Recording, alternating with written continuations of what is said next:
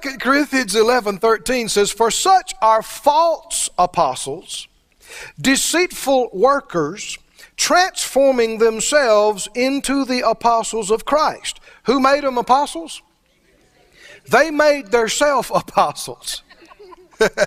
Are they real apostles? Not of the Lord. They are false or fake apostles. We talking about fake faith, and there's fake apostles, and there's fake prophets. But how many know that doesn't do away with the real thing? Just like there is a real faith, there also are real apostles and real prophets, just like there's real pastors and teachers and evangelists. Verse 14, "And no marvel, for Satan himself is transformed into an angel of light." How many know the devil never comes in a red suit with a pitchfork, with a name tag? It says devil. He's tricky. He's a deceiver. He endeavors to pass himself off. I know a fellow one time was trying to tell me, he came up arguing with me about something I had taught from the Word. He said, well, he said, I hear all that. He said, but I had a vision, and I saw an angel, and the angel told me, and it was completely contradictory to the scriptures I had read that day. I said, well, now, brother, what about the Bible? It doesn't agree. He said, well, yeah, but I know what I saw. I said, sir, I don't doubt that you saw something. I don't doubt you saw an angel. I don't doubt that it was real. But that doesn't make it God. I don't know that he enjoyed it or not, but I said, brother, I don't care if a 50-member angel choir descends through the ceiling tomorrow morning as you're waking up and sings to you in multiple harmonies with a light show.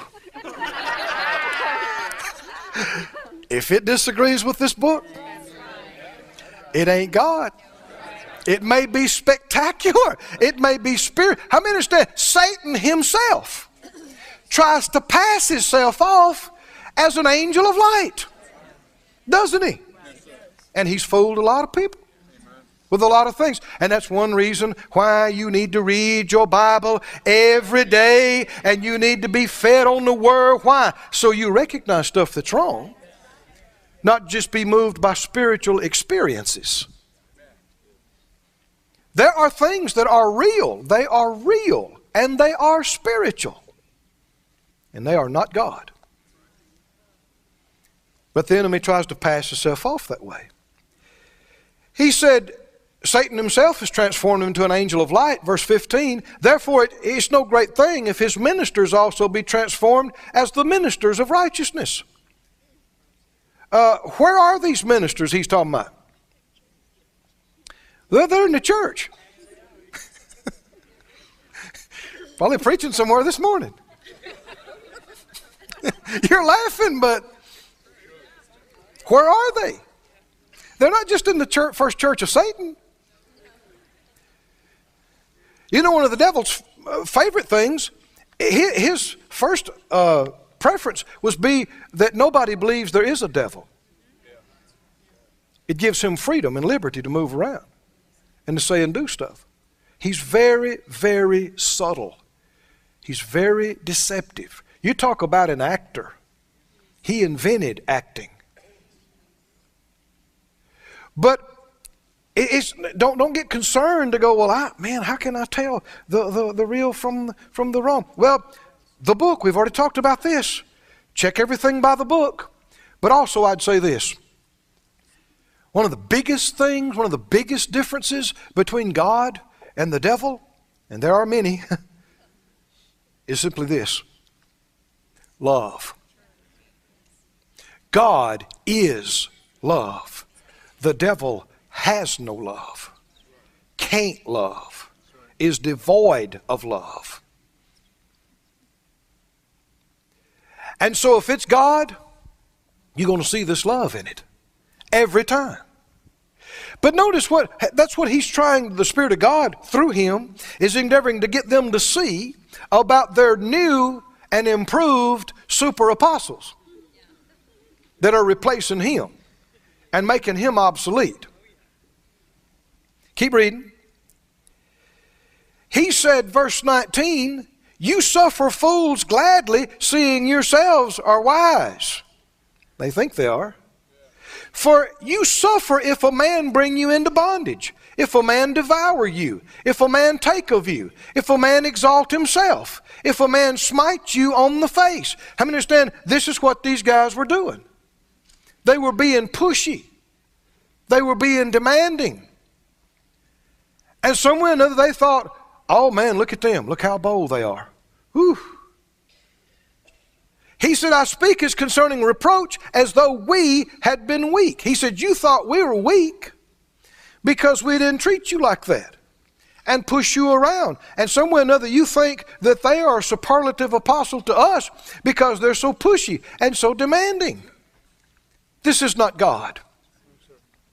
In fact, he's talking to them because they said, you know, his letters are real bold, but when he's there in person, he's just so meek. He's just a little weak guy. And he's having to tell them, you don't want me to come with a rod. But people who really walk in love, you could be deceived into thinking they're naive or that they're weak. Right? Because they're not pushy, they're not demanding. You know, as Christians, we have authority in Jesus' name over demons. Amen. Over disease. We have a right to command demons to shut up and leave. Command disease to get out. We don't have a right to command each other like that. Amen. No, we don't. Not each other. And real leaders of God, they will lead. And they won't let you lead them. But if you don't want to follow, they will not try to make you follow. It's completely up to you. Can you see this? Isn't that how God is? Will God make you do something? He will not. Now the devil, if you don't stop him, he'll run everything.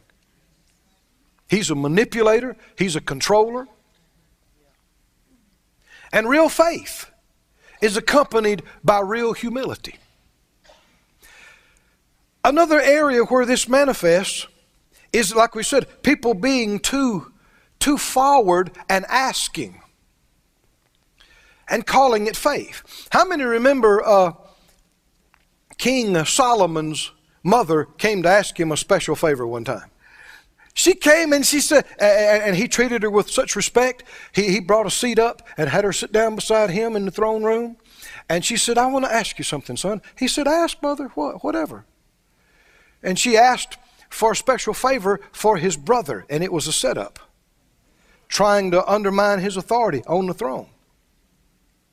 And he said, why don't you just ask for the throne for him? Ooh.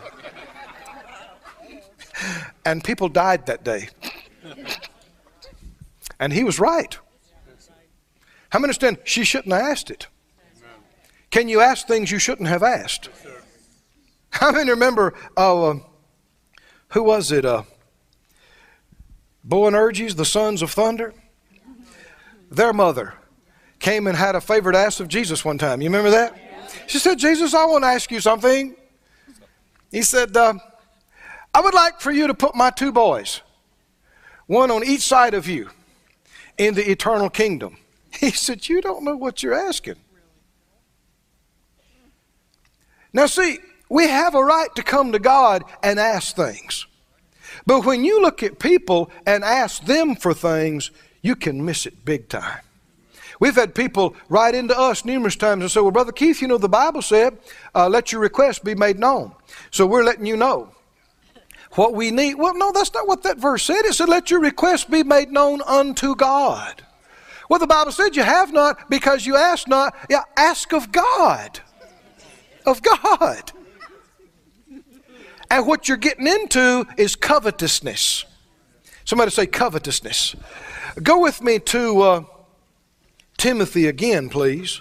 1 Timothy, the 6th chapter. You know, parents need to watch about asking for their kids for favors and for special treatment. It's not faith. And a lot of times people say, well, I wouldn't ask for myself, but and usually that means you shouldn't be asking at all when you start out like that.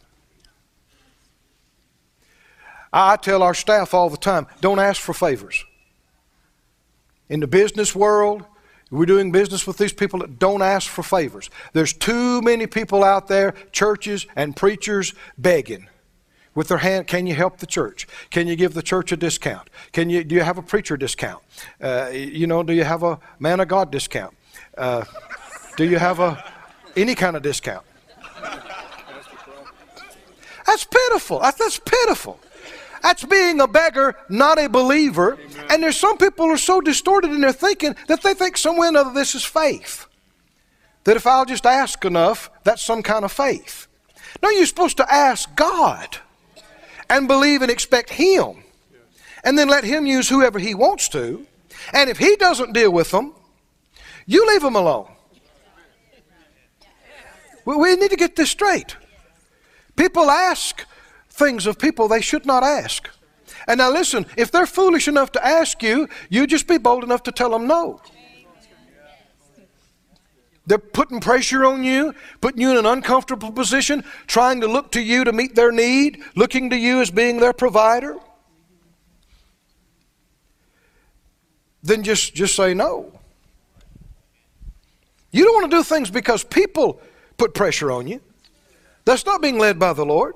You can waste seed. You can miss God like that. 1 Timothy 6, are you there? 1 Timothy 6 and 10. 6:10 says, for the love of money is the root of all evil. Not just money itself, the what? The love of the money, which while some coveted after, they have what? They have what? They've got into error where faith is concerned because of coveting. Now listen, I know how the enemy works. He tried to do some of this stuff with me in the beginning of days of me learning how to live by faith. I know one particular thing I was believing for. This is many years ago. And somebody I knew got one. And I knew what kind of person they were. They'd do anything the Lord told them to. If the Lord told them to give it to me, they would have. I knew that. And the devil began to bring thoughts to my mind, well, he is dealing with them to do it, but you need to claim it. Now, of course, I never said a word to them, thank God. But the enemy kept bringing those thoughts to my mind, you need to claim that so God could have a right to deal with them. Error. Somebody say error. What is that faith? No, sir. What is it? It's covetousness. I have a right to claim one, not theirs. Amen. Never theirs. Well, the Lord told me that they were going to give it to me. Well, then keep your mouth shut and watch. Find out if you heard right or not. Say not a word to them. If He really is dealing with them, you don't want to get in there and muddy the waters. But there's a bunch of stuff going on in the name of faith. People dropping hints. They're going, is God dealing with you to give me that? That ain't funny. We live by faith. Faith is serious business to us. If God deals with us, we obey Him. Right? God deals with other people and they obey. This ain't games. This ain't playing. And it is not faith to be dropping hints and to be asking people for stuff and pulling and asking and pulling. No, don't you be deceived now. The Lord is not dealing with you to claim something that belongs to somebody else. He can get you your own. And He may not use them at all. Right? And if He does, that's between them and the Lord. Not you. Is this okay? Can you see what covetousness will do with faith? caused them to err from the faith because of the covetousness. I know years ago when I first got to Rhema, Brother Hagin, Senior, was teaching healing school, and I was helping there as a volunteer. And a young Rhema student sent him a note. I guess I'll always remember it. Brother Hagin had a red Bronco that he drove in the wintertime. It was four-wheel drive. This would have been, I don't know, 25 years ago. And this young Rhema student let him know that he had claimed his Bronco, and he believed he received it, and that it was his, and that he would let him continue to drive it through the Christmas season, but then he'd be ready to pick it up. Now, the reason I'm talking about this is he's calling this faith, isn't he? And I don't know the young man's heart. He might have been deceived about some of this. He might have just been just this ignorant about faith. But again, how can you tell that it's not real faith? Such an absence of love. How many understand love wants you to have it more than me? Right? If one of us has to do without it a while, love would rather I'm the one did without. You enjoy it. I'll believe God for one of my own. Right? But covetousness is willing for you to sacrifice so I can get what I want. And I noticed Brother Hagin kept that thing for year after year after year and drove it till we thought the wheels would fall off. Something in him made him want to keep that truck. After it was old and wore out, we kept telling Brother Hagin, get you a new truck. He said, this is just fine. I like my Bronco. So that guy never got close to that Bronco. People who know real faith, this stuff bothers them. It irritates, it annoys them. Because it's the kind of thing that brings reproach on legitimate believers and those that walk by faith. Let me go over it again real slowly. How many know, even from the beginning in the Ten Commandments, it's written, thou shalt not covet. You don't covet your neighbor's wife or husband. You don't covet your neighbor's house or your neighbor's car or your neighbor's clothes or your neighbor's jewelry or your neighbor's donkey or your neighbor's anything. Right? You do not covet. That means, let me break it down a little closer. You don't claim it. Well, the Lord told me to claim it. No, He didn't. No, He didn't. No, He didn't tell you to claim their stuff. It's deception. It's error. And beware of asking for things. Like we're talking about, you would tell the staff, don't ask for favors. A lot of people ask for favors because they're lazy.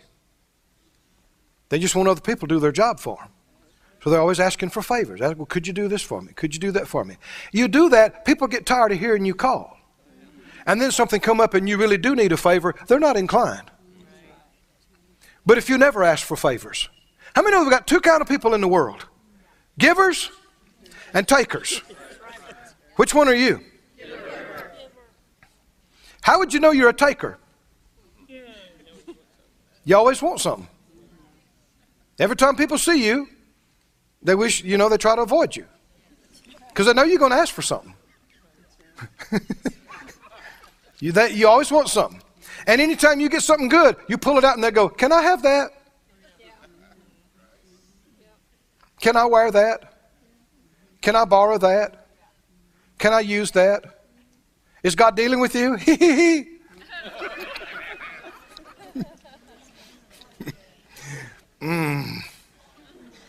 Makes me want to growl.